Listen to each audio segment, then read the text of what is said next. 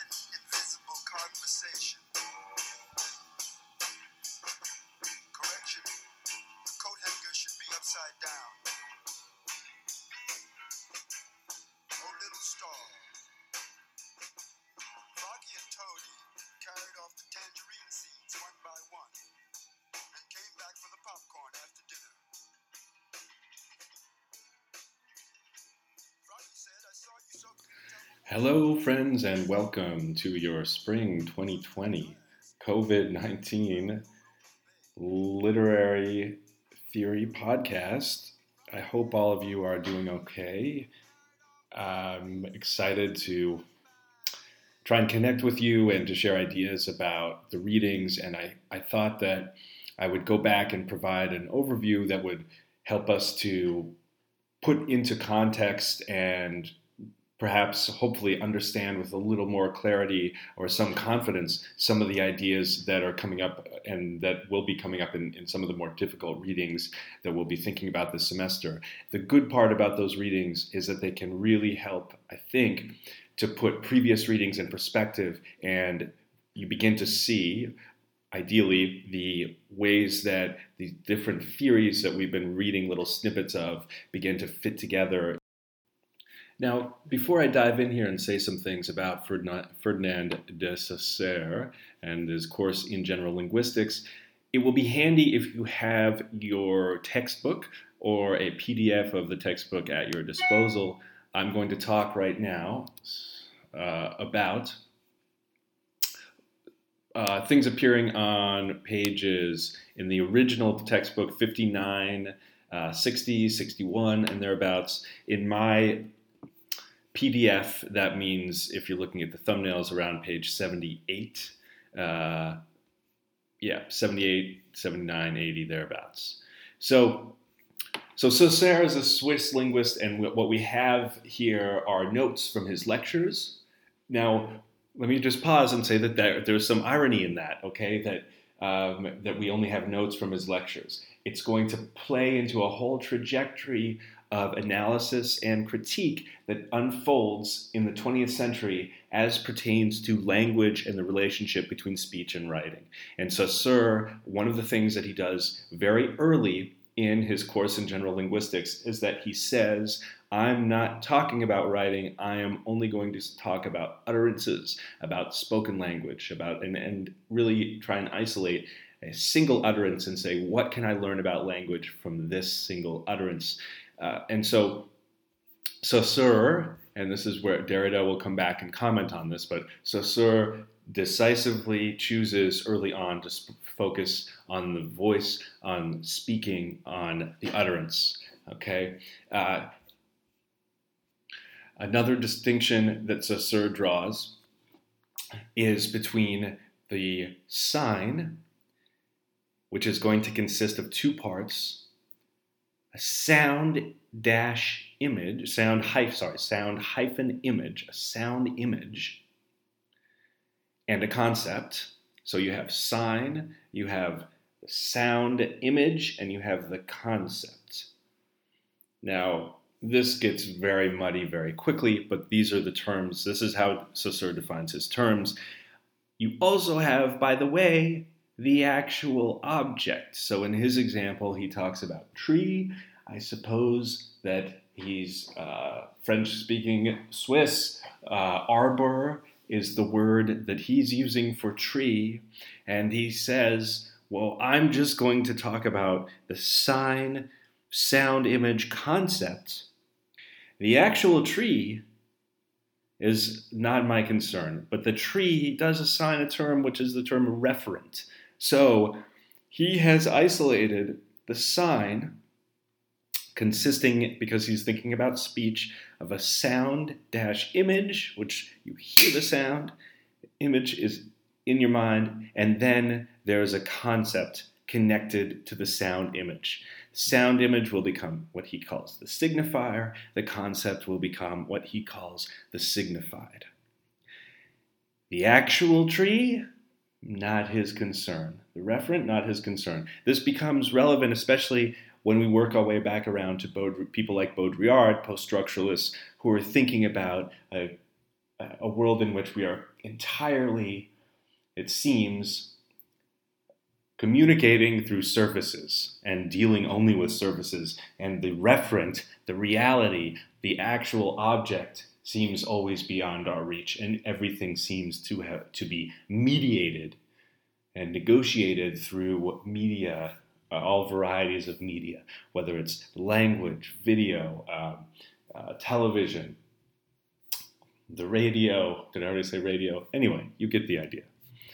But back to Saussure in these pages, in the original text, 59, 60, 61, famous portions of his notes from this course that he taught that were collected by his students and reassembled as his course in General Linguistics.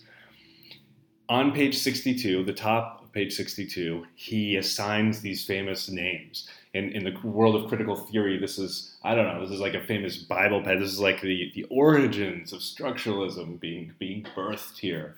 It's like the Adam and Eve moment for structuralism. It's ironic, as he puts it, ambiguity, he says, would disappear if the three notions involved here, the sound, image, concept, and sign, were designated by three names, each suggesting and opposing the others. Of course, we know ambiguity did not disappear, but as he says, ambiguity would disappear if the three notions involved here were designated by three names, he's suggesting and opposing the others. I propose to retain the word sign to designate the whole and to replace concept and sound image respectively by signified and signifier. The last two terms have the advantage, he says, of indicating the opposition that separates them from each other and from the whole of which they are parts.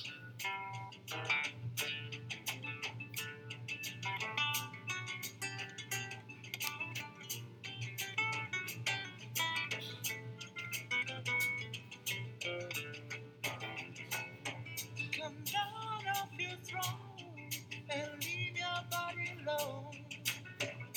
Somebody must change.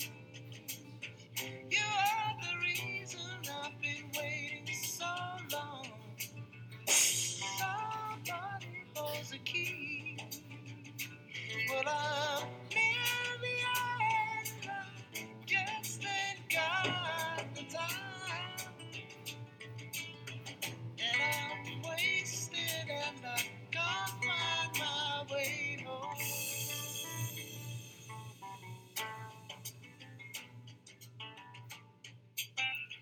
All right, hello and welcome back.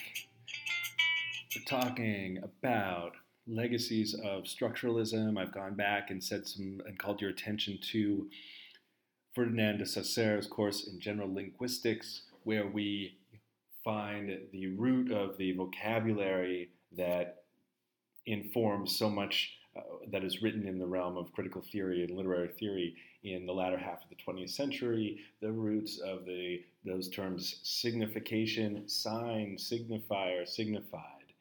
And Saussure makes a couple of other observations about language.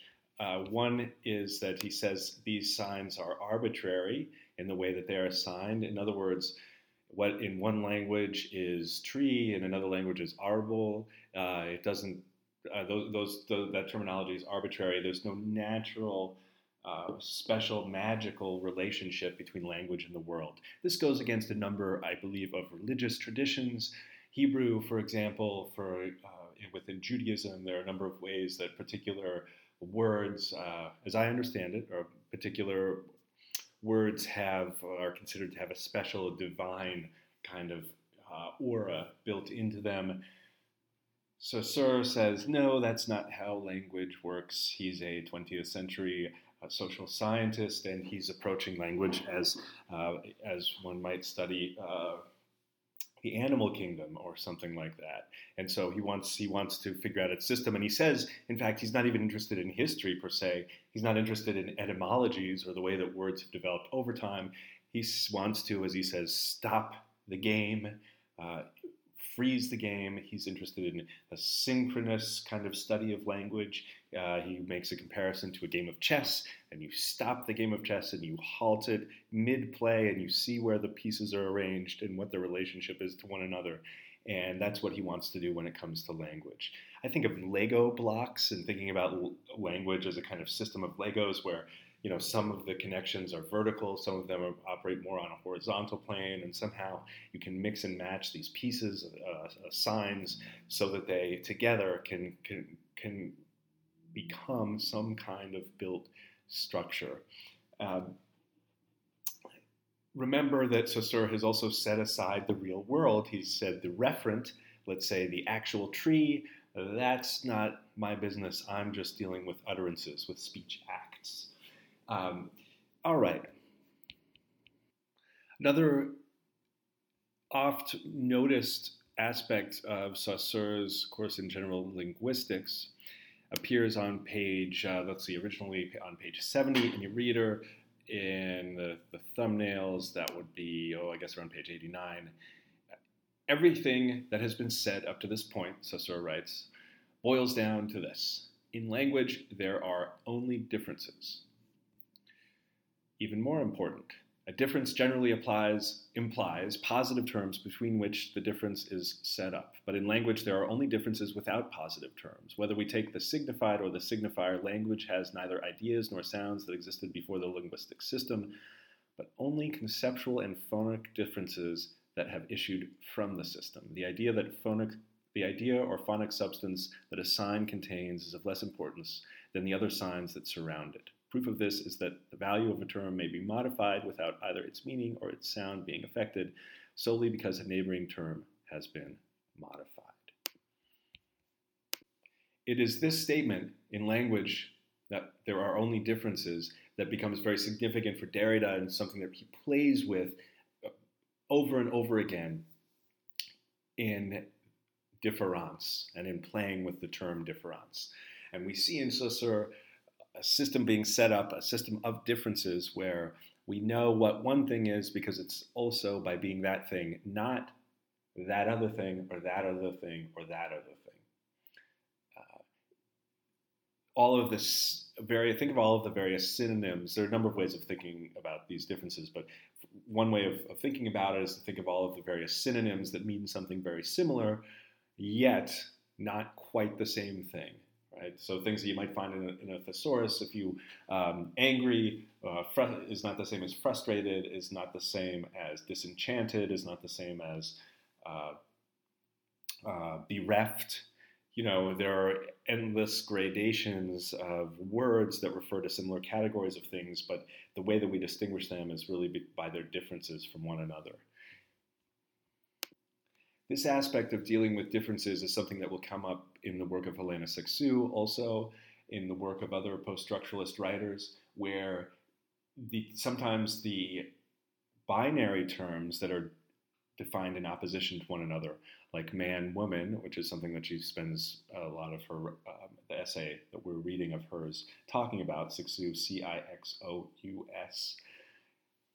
In her work, we can see her playing with this play of differences and calling attention to one of the phenomena that becomes significant for post-structuralists and people interested in Derrida and deconstruction, and that is that when you have two binary terms that are in opposition to one another, there's usually, or I think she says in every case, a term that is considered to be superior and a term that is considered to be inferior. So there is a hierarchy that emerges. And there's also a strange quality in which defining one thing in opposition to another thing also means that those two things, though defined in opposition to one another, are linked in a way that makes them actually, in a strange way, very much interdependent. And rather than being entirely existing on their own, they come to be very much intertwined. You can think about race in this country as an example of that writ large. So Saussure gives us this terminology, and then the next reading that I would like to call your attention to is on Blackboard. It's Roland Barthes' Mythologies, and we were going to have a presentation on this text. That presentation never happened, but it's really a vital text, I think, or a valuable text for understanding how Saussure's first initial ideas about the study of signs, what becomes known as semiotics and what becomes also known as structuralism, how that interest in the study of signs is transformed, is elaborated and complicated and made use of in sometimes really, I think, fascinating, interesting ways by various scholars. Roland Barthes is one of those scholars. Michel Foucault is another. There are others that we'll talk about as well, and of course we're already have dipped our toe into people like Baudrillard and Derrida, and of course they are also steeped in this Saussurean understanding of language and the idea of a world of texts, and the texts being comprised of a series of signs or patterns of signs. And now, in looking at Barthes, just to say, I mentioned that the reading is on Blackboard because I'm distinguishing the long excerpt from Mythologies that I've given you on Blackboard from the little excerpt from Mythologies that is completely misleading, poorly edited, and very confusing that is included in the Rivkin and Ryan reader. So I really advise you to go to Blackboard and to check out. The readings it's pretty accessible. They're not too long. Roland Barthes' Mythologies, I included about 40 pages. The first essay, the wrestling essay, I think is maybe 15 or 20 pages. It's the very first essay in the book. It's a famous one. It's, I think, eminently accessible, comprehensible, and really good place to start when it comes to Roland Barthes. So Roland Barthes, in the first essay, a famous essay, The World of Wrestling, takes these conceptual models that have begun and can be traced back to this linguist Saussure, and he begins applying them in really pliant, interesting, sort of plastic ways to what is at the time contemporary French commercial culture and the French newspapers and all kinds of quotidian, everyday experiences of advertising and media. And so in the world of wrestling, what I want you to notice is that the way in which Saussure is trying to talk about these abstract qualities of language becomes, in a way, sort of made a little that way of seeing the world as being built up of systems of signs. That way of seeing and analyzing through signs is adapted in Roland Barthes' essay on the world of wrestling, such that we see patterns of meaning as they are built into wrestling matches. So, for example, there's basically, as I understand it, a good guy and a bad guy. The good guy is on the side of justice, and the way that he becomes the good guy and the way that drama is played out is mediated by a referee. And the referee becomes kind of a dupe in this case because we know that the bad guy is going to cheat. Now, I want to just say that when I say we know, I don't know this. Only recently have really watched any professional wrestling to speak of, much less French professional wrestling in the 50s. But even the little bit that I have watched suggests to me that there still are similar patterns, similar dramas being played out when it comes to professional wrestling. At any rate, Roland Barthes says, okay, there's the bad guy. The bad guy is going to cheat. He's going to hit the other guy, the good guy, on the head when the referee's not watching, maybe before the match even begins. He's going to violate the rules. The referee's not going to see it. The crowd, as the witnessing, the collective unconscious, if you will, witnesses it. The crowd then wants justice, and the rest of the drama that is played out involves the good guy trying to administer justice, a referee who is not doing his job policing the match, and a bad guy who is violating all kinds of rules in order to try and win. And ultimately, one of the interesting twists that Roland Barthes observes is that at some point then it's necessary, or the crowd becomes eager to witness the good guy break the rules because he's administering justice at that point. And it seems like his breaking of the rules is somehow legitimate in order to exact revenge on his cowardly opponent. Okay? So Roland Barthes writes that each moment in wrestling is like an algebra which instantaneously unveils the relationship between a cause and its represented effect. He goes on to write, what is thus displayed for the public is the great spectacle of suffering, defeat, and justice. This is page 10 in the PDF, page 17 in the original from Mythologies. Wrestling presents man's suffering with all the amplification of tragic masks. The wrestler who suffers in a hold which is reputedly cruel, an arm lock, a twisted leg, offers an excessive portrayal of suffering. Like a primitive paeta, he exhibits for all to see his face exaggeratedly contorted by an intolerable affliction.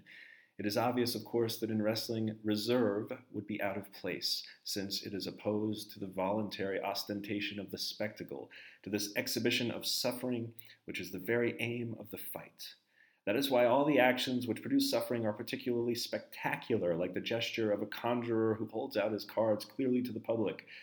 Suffering which appeared without intelligible cause would not be understood. A concealed action that was actually cruel would transgress the unwritten rules of wrestling and would have no more sociological efficacy than a mad or parasitic gesture. On the contrary, suffering appears as inflicted with emphasis and conviction, for everyone must not only see that the man suffers, but also and above all understand why he suffers.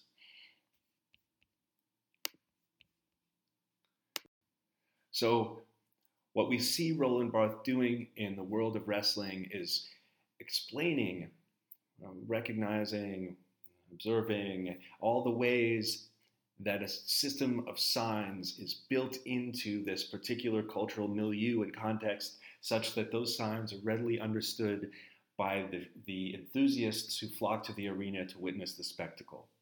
And here we have the roots of Ferdinand de Saussure's structuralist enterprise, his vision of language as a system of signs being transformed or used in a transformative fashion such that a language of signs is seen as built into this vast, enormously popular cultural milieu, and where the enthusiasts are the active participants in the reproduction of that sign system. Here's the way that the scholar Barbara Johnson defines a sign in her essay, Writing. And by the way, Writing, what I'm reading you, appears in the Rivkin and Ryan Reader, page 341 in the original, which should mean that in the PDF, it is, let's see, probably around page 360 in the PDF thumbnail. This is Barbara Johnson writing about Saussure and the fallouts from the structuralist perspective. This perspective involves viewing the system as a set of relations among elements governed by rules. The favorite analogy for such systems is chess. Whatever the particular properties of an individual man, ivory, wood, plastic, the man is involved in a system of moves and relations that can be known and manipulated in themselves. From a structural point of view, there is no difference between ivory and plastic. There is difference between king, queen, and knight, or between white and black. Saussure's most enduring contribution has been his description of the sign as the unit of the language system. The sign is composed of two parts, a mental image or concept, the signified, and a phonic or graphic vehicle, the signifier. The sign is thus both conceptual and material, sense and sound, spirit and letter, at once. The existence of numerous languages indicates that the relation between signifier and the signified in any given sign is arbitrary. Saussure makes this point, of course, as well. There is no natural resemblance between sound and idea, but once fixed, the relation becomes a convention that cannot be modified at will by any individual speaker. Now, I want to pause here and make an observation. What Barbara Johnson has just pointed out, that the sign is both conceptual and material, sense and sound, spirit and letter at once. Those are her words. Is one of the most accessible ways for understanding what Derrida is going to say. Okay? The analogy that is helpful to me to make here is to think about a foundational religious text like the Bible. The Bible, on the one hand, is supposed to contain the words of God. And God said to Abraham, ... God said to Moses, ... Okay, and then we have God's words. We're not hearing God, but we've been given the material copy of his words, but his words remain immaterial. They remain spirit. They remain, we're supposed to imagine them being spoken as if spoken to Abraham. I'm sure there's some jokes about this. What does God's voice actually sound like? Or the old conundrum about the idea that, well, of course, the Bible wasn't actually written in English. Some of the older copies might be, Hebrew. We got the Greek. I think the Septuagint, is that the one that's in Greek? Translated from Hebrew. And I don't know, and then the Aramaic. And I think that in some copies of the Torah, as Jews would say, the Old Testament, there are words that are so old that we don't actually know how to translate them. At least that's what I've been told. But the Word of God is sacrosanct. Saussure has said, I'm talking about speech. That's what I'm going to base my rules on. I'm not going to concern myself with writing. I'm not even going to concern myself with objects in the real world. And even writing in the real world, I don't want that. I want you to think of a sound image. Think of a sensory experience beyond language.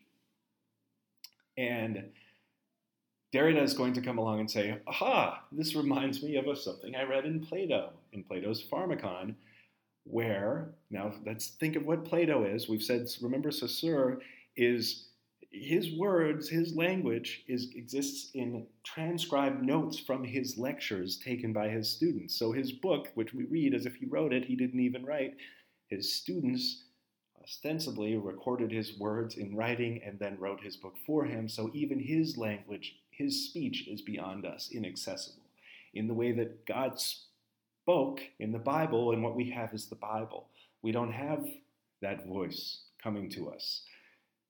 Plato also writes a dialogue, and remember, Plato writes a dialogue in which Socrates, and Plato's dialogues, of course, are transpire as if a conversation happens between Socrates and in the Pharmacon, I can't remember now who Socrates is talking to.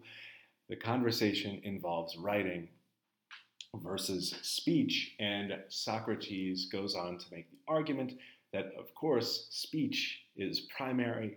The memorized speech is better than a written copy of the speech, and he goes on to explain in this dialogue with his interlocutor why speech is superior to writing, and he goes back to an Egyptian myth involving Thoth and the invention of writing. And anyway, he ultimately says writing was the poison and the cure for the loss of the memory, but the poison to the memory, that it ruins the very thing that it's supposed to save, something to that effect. And this conundrum is in typical Derrida fashion. It is contradictory, it is paradoxical, and therefore it's kind of magical and fascinating and interesting and fun to play around with, especially because for Plato, that paradoxical aspect is sort of glossed over. And for Derrida, this is the tendency that will happen over and over and over again in Western philosophical thought, where there is an ideal that is always beyond God's. It's like God's voice. We only have the copy that has fallen into our hands of a text that tells us what God said, not the voice exactly. As with Plato, we have a copy of the dialogue that supposedly happened in speech between Socrates and his interlocutor, and even within that dialogue, we have Socrates insisting that speech is better than writing, even though we only get to that dialogue because Plato writes a book that contains the spoken dialogue in it, so on and so forth. There's this repeated pattern of the repeated pattern of the repeated pattern of speech being privileged, being preferred, being given a special quality attached to it, and the fantasy of an immediacy and an authority that is denied to writing.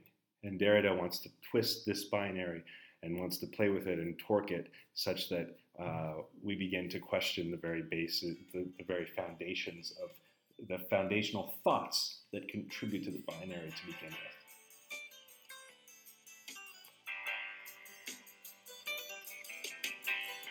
You can't live together, you can't live alone. Considering the weather, oh my, how you've grown.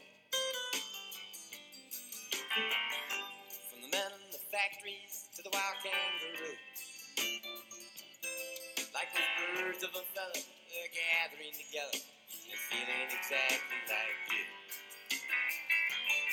They got mesmerized by lullabies and limbo dancing past. Please lock that door. It don't make much sense, that common sense don't make no sense no more. Just between you and me, it's like pulling when you are to be shut. Like a nun with her hair in the So I'm going to wrap up this first edition of our Literary Theory COVID-19 Spring 2020 podcast by quoting Barbara Johnson again from her essay Writing, which is in the Rivkin and Ryan Reader. It's on page 343 in the original. That should be around page 362 in the PDF thumbnail. She writes of Derrida, Western philosophy has analyzed the world in terms of binary oppositions. This is this is Derrida's critique of Western philosophical thought writ large. Western philosophy has analyzed the world in terms of binary oppositions, mind versus body, good versus evil, man versus woman, presence versus absence. Each of these pairs is organized hierarchically. The first term is seen as higher or better than the second. According to Derrida, the opposition between speech and writing has been structured similarly. Speech is seen as immediacy, presence, life, and identity, whereas writing is seen as deferment, absence, death, and difference. Speech is primary, writing secondary. Derrida calls this privileging of speech as self-present meaning, he calls logocentrism. I hope to return to some of these details, these ideas, in the next episode of our podcast. Please join me on discussion board. Email me. Let me know how you're doing. My thoughts go out to all of you and your families and loved ones during what is an extremely difficult time. In the next podcast, I will tackle Derrida with a little bit more specificity and continue to talk about post-structuralism, looping back to include thoughts about Saussure, Roland Barthes, and the like. I hope you're all doing well. Stay healthy. Talk soon. This is Ramsey Scott signing off.